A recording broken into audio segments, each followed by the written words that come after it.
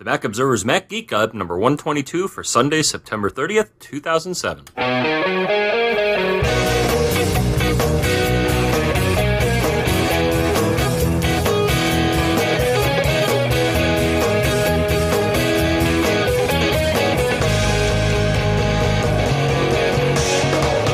Greetings, folks, and welcome to the Mac Observer's Mac Geek Gab. John and I are here at PME in front of the familiar blue snowball, which is the microphone that we've been traveling with for 2 years now, I guess, to do Think these of shows. PNME, Podcast and New Media Expo. That's right. We'll get it right eventually. Yeah.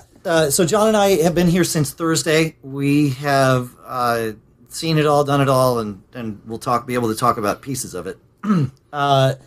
We've seen some products that we'll talk about, certainly, and had some travel experiences, as promised. What hum am I hearing? Why am I hearing a hum? Oh. Is your phone ringing, John? Already with the phone. All right. Okay, anyway. So we've got a bunch of stuff to talk about. We've seen some things here at the show that we'll talk about product-wise, panel-wise, just some general vibes of the show. We will, kind of keep a Mac-oriented course, but I know there are a lot of you that are interested in the podcast world in general, so we'll allow it to veer off course a little bit that way, just to kind of cater to some of that. But let's talk about the convergence of those worlds first with a product called Wiretap Studio from Ambrosia Software. It's not out yet. They've been demoing it here at the show. I believe it's expected to be out in the next week or two. They said Tuesday, if all goes well with the final. Which Tuesday? I mean, are there hamburgers involved in this? Next Tuesday. What, are they going to pay me on Tuesday for hamburgers today? Exactly. Okay. Yes. All right. Wimpy, right? Was it Wimpy? Yeah, that was the character. Yeah. Wimpy. That's Old right. school. But yeah, we love Ambrosia. They make, Snaps Pro, which I use a lot. Yeah. And before this, so it's an upgrade to an existing product. Right, yeah. There's Wiretap Pro, which many of you may have heard of, a piece of software that allows you to grab audio and basically record a stream of audio on your Mac. Wiretap Studio takes that to a whole other level, and John and I have both seen it. I'm sure we have, because of our different backgrounds, have probably different interpretations of it, but it'll grab 2 channels of audio, which you can mix independently of one another, but everything is saved in a non-destructive way with no loss of quality. So even if your end result is going to be an MP3, and it could, your end result, you might be targeting a 32K MP3, it's still going to be recorded. It's actually recorded in Apple's in QuickTime, the lossless format. And you can remix the tracks during playback, during recording, after recording. They're all stored discreetly. All the effects are done in real time, so you're not changing the source at all throughout the whole process. So, one thing that really struck me about it, I believe the feature is called Live Preview. Yes. Now this is something that it's an engineering marvel. I think is pretty unique among programs, because programs that we use right now, for the most part, you set things up, you kind of listen to it, and you make sure all the settings are right, and then you record. Right. And you don't know what things sound like until you're done. I mean, even if you're listening through earphones and stuff like that, that's not what it necessarily is going to sound like. Yeah. So they have like an easy mode and a hard mode. So in easy mode, so you take your audio source and then you say, okay, I'd like this to be, for example, a AAC file at this sampling rate, bit rate, and you will then start hearing what it will sound like then. And, you got to keep in mind that different sampling rates, lower sampling rates, things that may be tuned for voice aren't necessarily great for things like music. Yeah. So what this allows you to do is kind of, predict live, yeah, what it's going to sound like, so you don't have to do a number of different cuts and, Yeah, let me give you an example. Let's take this show, right? So we record this show to a lossless format. We record it to AIFF, and then we convert the show down to 64K MP3 mono, and that's what we ship out to you folks. And we went through a couple of, and so the way we got there was started with the AIFF file, and I compressed it down to 128K MP3 stereo, and thought, well, that's great. We don't need stereo. We did for a little while because of the whole iTunes thing or the iPod thing, but we don't need it anymore. And thought, okay, well, that's pretty good. I think I did do a 32K version. or a 64K stereo, so 32K mono version, and we thought the quality on that was pretty bad. So I thought, okay, well, we'll do 64K mono, and that'll be great. I didn't try 56K mono. I didn't try 48K mono. I didn't try 42K mono because I didn't have the time. I didn't want to go through, re-encoding the show in 6 different formats and then listening through. With Wiretap Studio, you don't have to. Like John said, it has live preview. So you start playing back the show and you start scrolling through different bit rates, different encoding rates, mono, stereo, and live it changes it's a bit for bit match of what you're going to get when you actually output it that way, because it's actually doing the conversion and playing you the converted file. So you instantly, and it was interesting because we did some tests at the booth, and I always thought, you'd hear a difference between, say, 64 and 48. Frankly, I didn't hear any difference, but the file size gets shorter. So we may use that.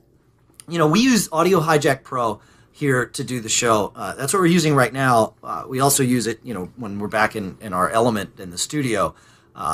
In the studio, I think we're probably going to need to stay with Audio Hijack Pro because it allows us some flexibility that's just not available in any other product, and it really allows us to make everything work outboard, and I can mix the show kind of live with a mixer. But for a road show like we're doing right now, I think Wiretap Studio may become the Geek Gab product of choice, and I can't wait to test it out. So there you go. So keep your eyes on their site. Pricing has yet to be determined, but there will be an upgrade path for people that have the older product, and there will be upgrade pricing. And actually, they're going to discontinue the older product once the new one's released. But, is that right? Okay. But they're providing a way for existing people who supported the older product to upgrade. So keep your eye on Ambrosia's site, and that's Wiretap Studio. All right. The next thing we want to talk about, we'll go through some products first, then we'll get into our travel stuff, because I promise you want to wait for the end of the show, because I have a travel story that I haven't even told John yet, because I wanted it to be spontaneous here. But we're going to get into something that you found, John, called Jing. Yeah, so there's a company called TechSmith, and, stopped by their booth. And, I was saying, hey, how's it going, guys? Any of your products, work on the Mac? And they're like, well, not really, except for. Now, the thing is, they will be at Macworld taking one of their products that works right now and is going to be on the Mac. But anyways, so the one thing that they have right now that does work on both the Mac and the PC is called Jing, or the Jing Project. They say don't call it a product. You can look at the article to read about it. But basically, it is something. It's a different paradigm. I showed it to you, Dave. Yep. It's something that doesn't do quite what anything else does out there. So it's similar to things like snaps or a screen snapshot, and then you can either take a picture or define an area and then take a movie of it, and you can save it locally. So it's similar to products in that respect. Then here's where it gets different. It lets you, if you take a picture, start to mark it up with things like an arrow or a highlighter, things that you may want to do to something if you're going to be sharing it with someone else. Okay. And then you can set up an account on this other service called Screencast, and it integrates very tightly with that. And you can say, well, upload it and share it. And once you do that, you can then take the URL, send it to your buddy through iChat or whatever service you use, and then they can see the picture immediately. So interesting. I suppose you could cut and paste a picture in Skype and iChat and stuff like that. Yeah, but this you can. adds a little more. It maintains a history of the snapshots that you've taken. That's another feature. And it's kind of unobtrusive. It's out of the way on your screen. It shows a little thing that kind of looks like a sun in the corner of the screen. So you call it the Jing Project, but it is it's not like only web based. It is an app that you run on your Mac, right? Okay. It's an application. It can do everything saved locally, but you can also send it to screencast.com, and then it's online. Okay. And it's all free, at least currently. At this point, yeah. I think what they're doing, it's currently, like a research project. Okay. And it's intended, so they don't advertise it really as a screen or image capture utility. They position it as a collaboration utility. And I showed it to you, and I think you were like, oh, yeah. No, the first thing I saw was, sometimes I'm taking screenshots, and, if we've got to do a screenshot for an article at TMO, we use almost exclusively use Snaps Pro, right? Because it really gives you some flexibility and automates some of it. But once you've made the capture, there's no editing. If you want to then, like John said, draw an arrow or highlight something, you've got to open up Graphic Converter or Photoshop or any one of a number of image manipulation tools to get in there. With this, admittedly your options are limited with what sort of modifications you can make, but the arrow, the highlight, well, that's pretty much that's the stuff you go towards. So there you go. Anything else on Jing before we move on? Nope. All right.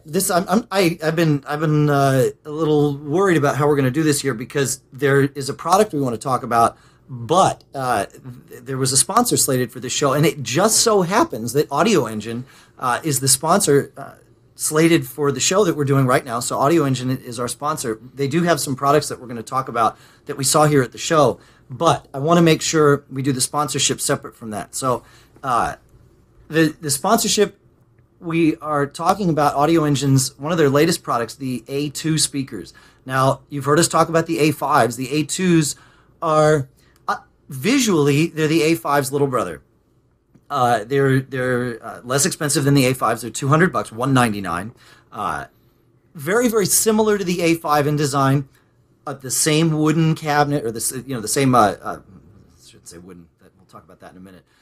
The same black lucite, laminate. Thank you. The black laminate cabinet or white. 2 speakers in each unit, and these are discrete speakers, separate units. So you got a left and a right, each with 2 speakers in it. A tweeter and a bass, a tweeter and a woofer, essentially. This has a little port on the bottom of the front to help enhance the low end. All the controls on these are on the back of the speaker. So you've got 1/8 inch, i.e. iPod headphone size inputs, as well as the RCA, the red and white inputs that you've got from your old stereo, and then of course the output out to the other speaker, and a volume knob. That's it. Very, very simple design. I have some of these at home. I've experimented with them a bit, so I don't want to give you a full review of the sound, but suffice to say, they do have a very, very full sound, and if you're a small footprint. If you're looking for near field speakers for your Mac, these are well worth consideration at $199. So that's the Audio Engine A2 at audioengineusa.com. Now, unrelated to our sponsorship, but related just because we're here at PME, we want to talk about some of Audio Engine's other products that we saw. So that's what we're moving on to. John, why don't you take it? Sure. Okay. Why don't we switch to? Yeah. So, anyways, there were 2 things we saw. So they announced 2 new products. One is that they are going to have an Audio Engine subwoofer, the A sub, and I have detailed write up. And actually, that message I got before was Brian saying all the other articles are up. So excellent. Our coverage is complete for the show. If you go to the site now, you will see all the articles about everything. But they're basically offering a subwoofer. It's going to be $399. And now, Dave, you actually got some detail. Here we go. Yeah, so we got details here. I talked to him about it. It's an 8-inch front ported design. Front ported design. Yeah. So it's the speaker aims down. There's a port on the front, and it's a subwoofer that you can certainly use with their existing products. The A5s actually have an output for a subwoofer, so you would plug your Mac into the A5 and then the A5 into this subwoofer.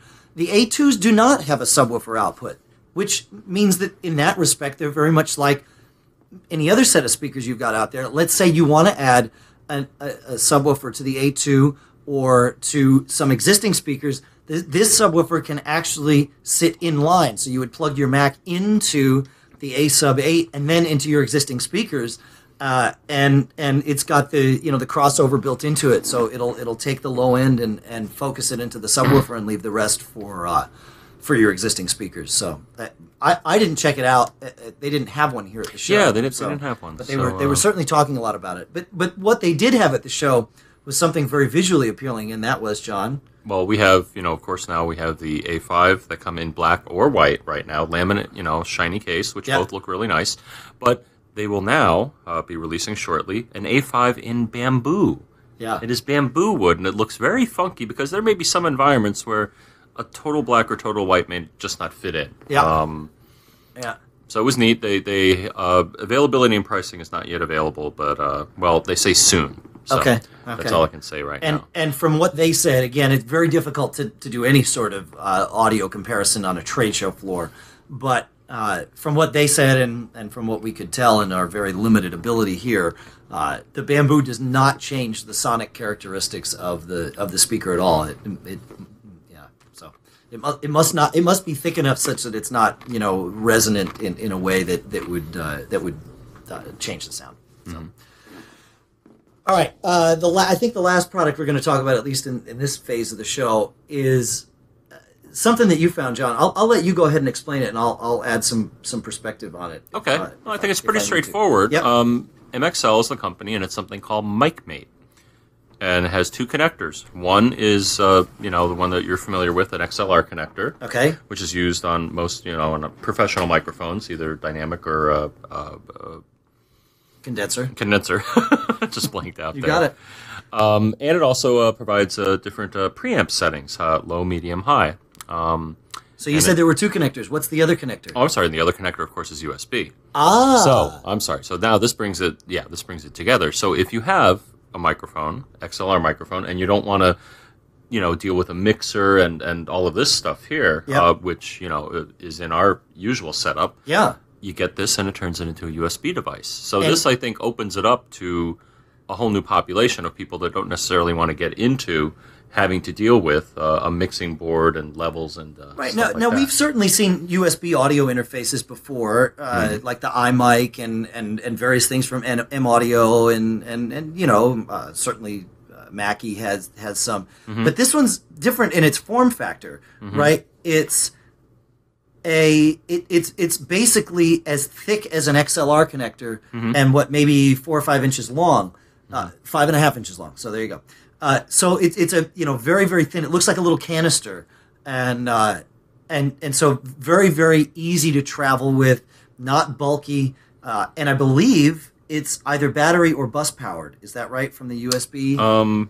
Pretty sure it's bus powered, and Okay. it will provide this provide- 48-volt phantom power, which you need on condenser microphones. That's right. Which some of the other products do not do. So I think that's for the condenser crowd. Okay. That's important.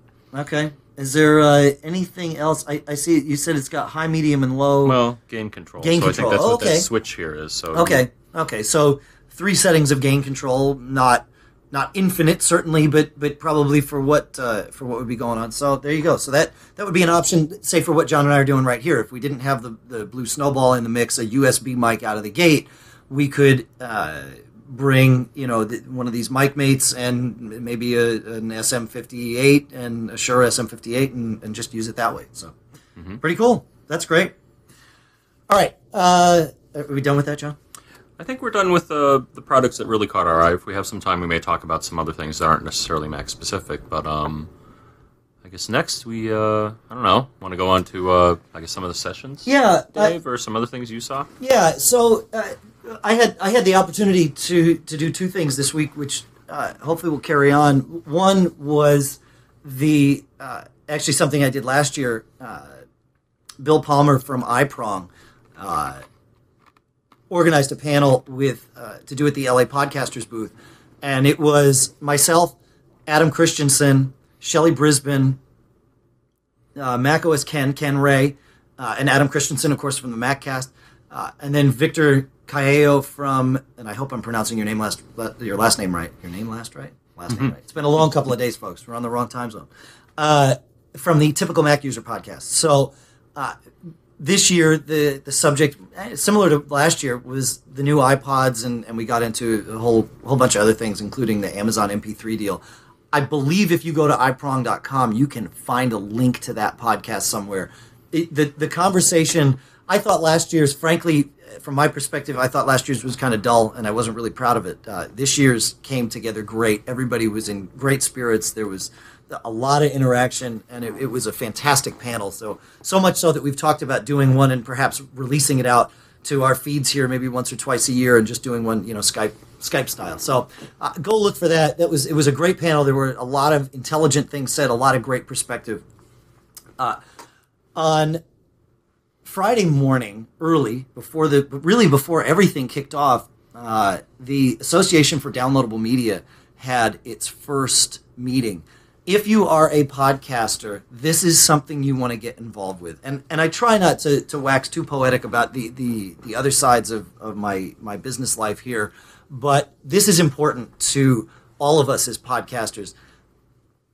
Right now, there is little or no standardization among podcasting in terms of how do we measure metrics, what are ad types, how do we make it so that people that want to get into this space, people that want to advertise in this space, people that want to know more about this space can get consistent information from all of us. In the online world, there's an association called the Interactive Advertising Bureau, the IAB, and it does just that. And it's been in existence, I think, for 10 plus years, and it's made things really easy. You sit down with an advertiser, and if they know what the IAB standards are, we know what they are. We model our business in a way that makes it work with IAB standards, or at least that we can talk about our business in relation to these IAB standards. And it makes the conversation much easier to have. With podcasting, that doesn't exist. So we really need it, and now it does with the Association for Downloadable Media. So that's my my 2-minute pitch here. If you are a podcaster, I know we have lots of you listening to this show. Please check it out, downloadablemedia.org, and go ahead and join. We Backbeat Media joined. We are corporate members. We joined the first day that we could. I've got my own money into this thing. Corporate money into this thing. It's important. Do it. It will help all of us in the long run. So it'll help keep this podcasting thing from being perceived as a hobby. Not that being a hobby is a bad thing, but if you want to make money with it, well, then it's not a hobby as much, and it needs some standardization. So that's that. All right, so now is the time when the show takes a little bit of a turn, although that was a bit of a turn. We're going to keep the turn going. And we're going to go in a circle eventually. We're going to circle back around here. Yeah, John and I, when we travel, we always run into things, handy little tips maybe, little experiences, and so we always share them with you. So if you haven't been subscribed long enough to have heard one of our other travel shows or travel bits on a show, here we are. So there's all kinds of things to go through. So I'm gonna start in order, out of order a little bit. Your story? No. Well, I'll tell my story in a minute. I needed to know the status of one of my flights, and I don't have an iPhone, and we've talked about this. I have a Trio, so surfing the web isn't really that easy, but I can look at Google. And so I thought, well, I wonder if I just bring up Google on my Trio and type in AA 471 for American Airlines 471 and hit search, what would happen? And the flight status came up, what gate it was, all that stuff was bam, right there. And of course you can do that from your desktop too. So it was something I never knew about. I just sort of stumbled onto and wanted to share that tip, because if any of you travel, that's certainly information that. I'm going to throw in a bonus for you here, Dave. Bonus, not for me, for our listeners, John. Because I was doing this the other day. Google also has an SMS service, short message service. And, fortunately, I still have it on my phone here, which was buzzing before. But if you send something, if you text to, I guess it's 466453. Which I think is Google, right? 466453. Yes, that's Google. Okay. Yeah. And you type in the airline and the flight number, it will tell you something, I assume the flight status. Yeah. Well, there you go. So for people that don't have a browser in their phone and just have SMS, like me, that's another way to do it. So, Google SMS is wonderful. I mean, weather, movies, sports, stocks, it's uncanny how it figures things out. Really handy when you're traveling. Yeah, when you might not have you're tethered to the world there. Yeah. So now, speaking of phones, yeah, are we, yeah. So so I just went. So it was last week. Went to the Embedded conference up in. Or week before, went to an embedded systems conference up in Boston. Okay. And I was getting ready to leave, leave the house and packing, and I'm like, I got the Crazer and it has a mini USB port on it, so I'm just going to bring a cable. I'm not going to bring the dedicated charger, because they give you a dedicated charger that has a mini USB on it as well. I'm sure. like, What's the difference? I do that with my Trio all the time. I'll travel just with the USB cable so I can sync and charge, and it's one less thing to pack. So. Yeah. So I brought the phone with me, and Yep. after maybe half a day or so, or a couple days, it started running down to 3 bars on the battery meter. And I'm like, okay, well, time to plug it in. Plugged it in, and it made the sound that says, yes, I realize I'm connected by USB, but it didn't say charging. And I'm like, uh-oh. Well, your laptop certainly can power things over its It USB certainly port. can, And you were plugged into power, so there's no Right, issue. right. Okay. So, whip out the Google Foo and eventually found that there is a bug either on the Apple side or the Motorola side, I'm not quite sure, but there is a small program I found called Moto Charger. As soon as you run this little program, the phone immediately says charging. Really? So, never even Do you knew know that was a what problem. it does? Does it send some magic message out the USB It port? may twiddle the USB port Okay. on the phone or something. Okay. But, I'm not unsure where the problem is because I never had that problem on the PC. Yeah. Anytime I plugged into a PC, so I suspect it may be a bug in the USB. I don't know exactly. I mean, right. I have an article I'll link to. The guy claims it's a Motorola problem, but seeing as how it works on my PC, Yeah. I don't know if it's a. But anyways, the program does what it should. So That's awesome. I'll link to that, and that's. And Because otherwise, I would have had it, and I didn't bring my extra battery with me either. Usually, Of course. So does this? You have the Crazer. Is this also the case with the Razor? Yes. Oh, From what I saw, wow. and the Razor and the Crazer are very similar. Right. In a lot of respects. So yeah, it was advertised as a solution for the Razor, but it also works on the Crazer. Okay. All right. So I'm going to let you tell your brief little travel snafu story. Well, not really a snafu, but I thought somebody had made a mistake and they didn't. So I'm traveling, and I was setting my watch, and looked in the little guide on the back because the first flight landed in Phoenix, Arizona. Okay. So I look on the map, and Phoenix, Arizona Don't is mountain. forget Winona. Huh? Sorry. Winona, Arizona? No, just What? keep going. I know Winona. All right, keep going. She's pretty good. She's in some good movies. All right. Anyways, you mean Ryder? No. Anyways, tell me later. All right. Get So, your kicks. on Route 66? There you go. Okay. So I look, and it's mountain time. I'm like, well, of course it's mountain time. So that means set my watch back 2 hours, right? Because it's not Western time, which is 3 hours. Or is it Western time? Or yeah. Mountain time. Well, no. What's California Pacific. is We Pacific. call I'm it sorry. Pacific, yeah. So I set my watch back 2 hours. And then when we land, my watch is off by an hour, and my itinerary is off by an hour. And I start panicking, saying, oh my gosh, did somebody make a mistake here?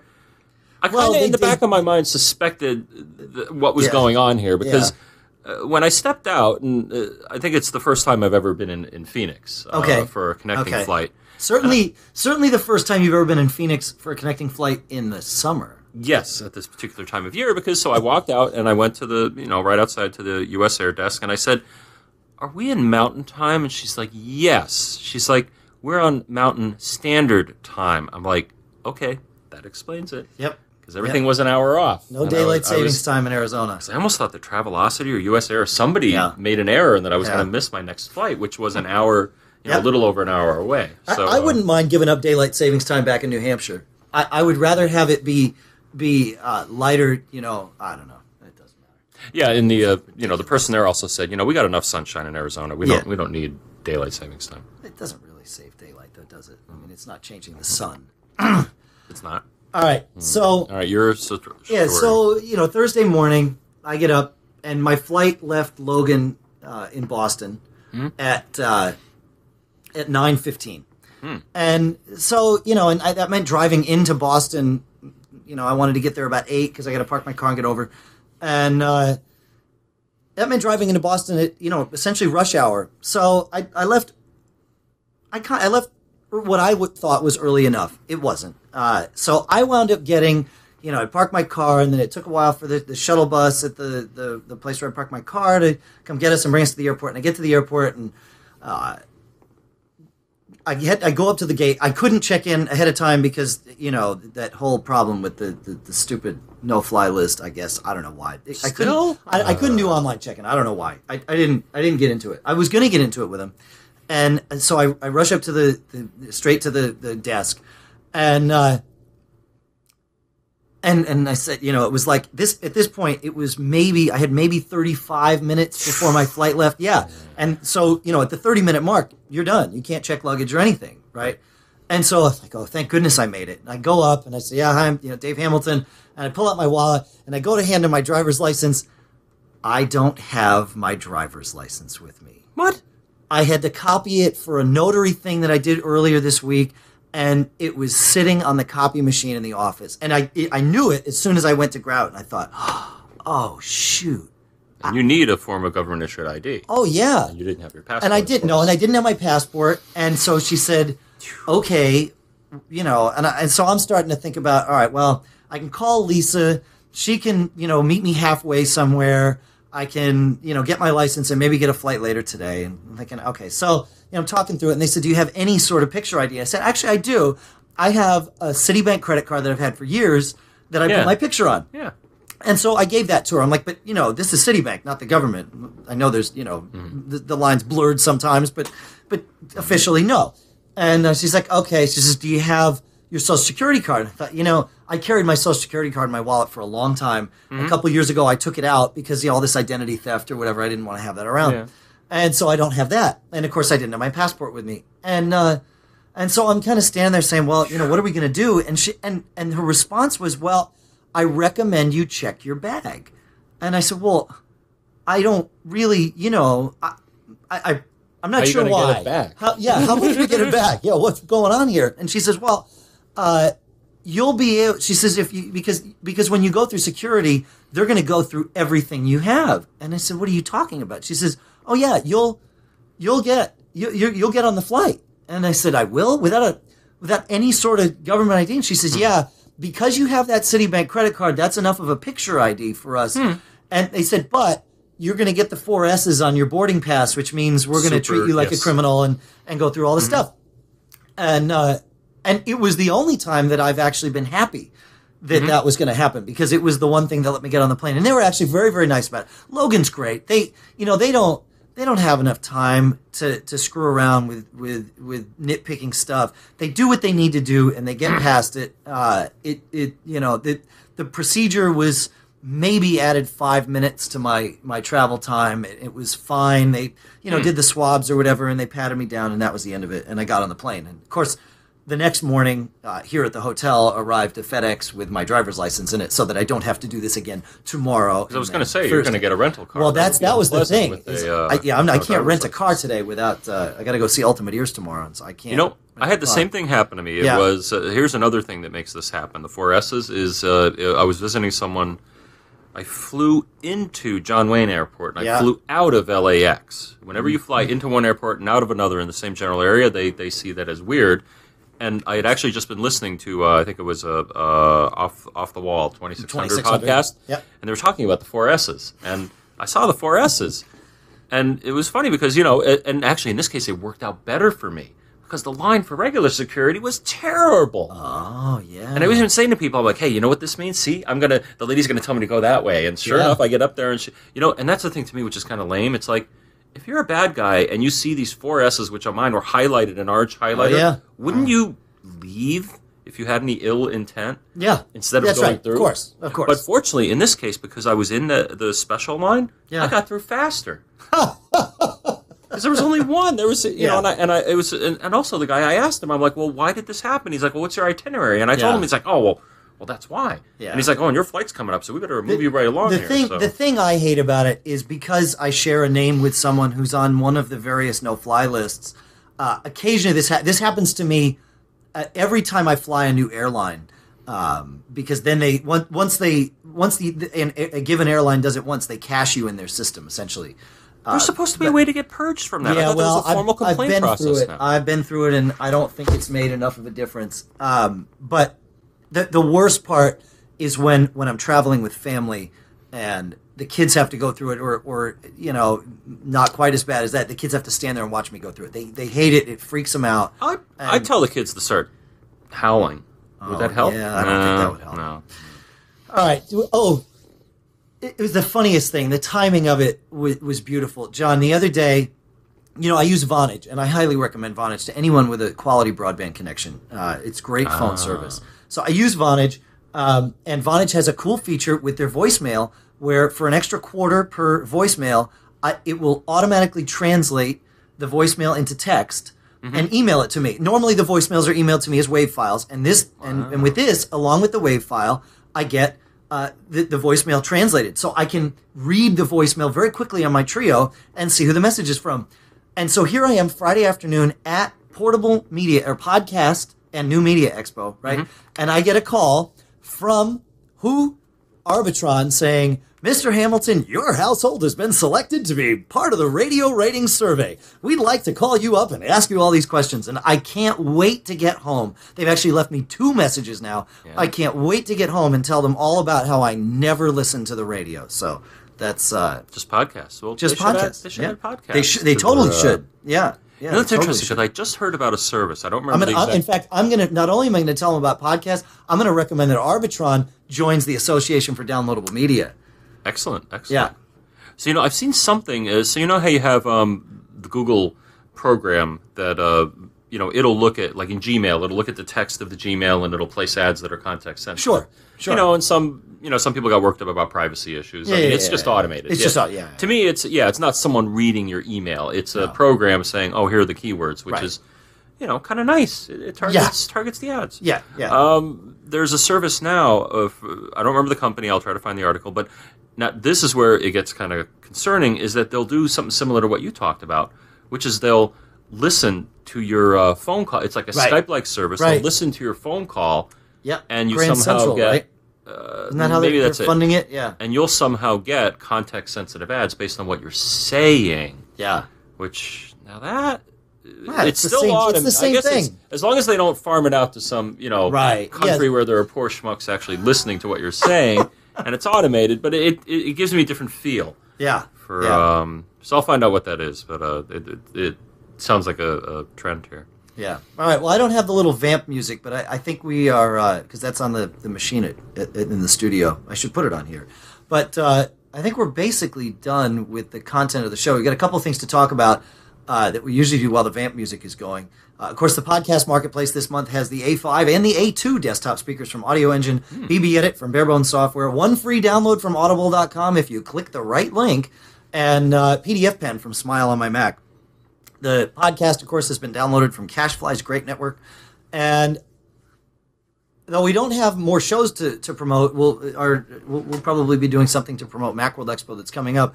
I do want to let any of you know that are in the San Francisco Bay Area that Paul Kent, who is the VP of IDG, he's the one who basically organizes all of Macworld Expo. He's having a birthday in a couple of weeks, less than a couple of weeks, October 13th, and I'm actually flying out and playing with him at a club for his birthday. It is open to the public. I'm trying to think if I have the name of the club, if I can just talk very quickly here. It is, oh, come on, open. Why is mail slow like this? I think it's the King's Head Pub in somewhere. No, it's just not going to work. I just don't have it. All right. Of course we'll link to it. Of course I don't. Yeah, but we'll certainly link to it in the next show. If you don't hear about it, email me, email us feedback@macgeekgab.com, and I'll tell you where it's going to be. But it's Saturday the 13th, I think about 9:30 p.m. down in near Los Gatos, I think, maybe further north. It's near the San Jose airport. Because I'm flying in. I have a gig that morning, then I fly in, I get off the plane, and I go do the gig with Paul. So nice. You can also contact us at 206-666-GEEK. That's 4335. You mentioned the email address. We always appreciate feedback via Podcast Alley, iTunes comments. I really like the iTunes comments. They're my favorite. Yes. Go to iTunes. You can help the show out a lot by going to iTunes and commenting on the show. Positive, negative, in between, whatever you like to say. Just positive. I know I'm missing something here, but you know what? That's just how it goes. That's it. We're done, right, John? We're done. I think so. I can play the outro music here. I think we're good. So you come see us at Macworld. We may have a hotel deal to tell you about. Hopefully in the next week or so. Yeah, so we might be able to get you a nice deal on hotel.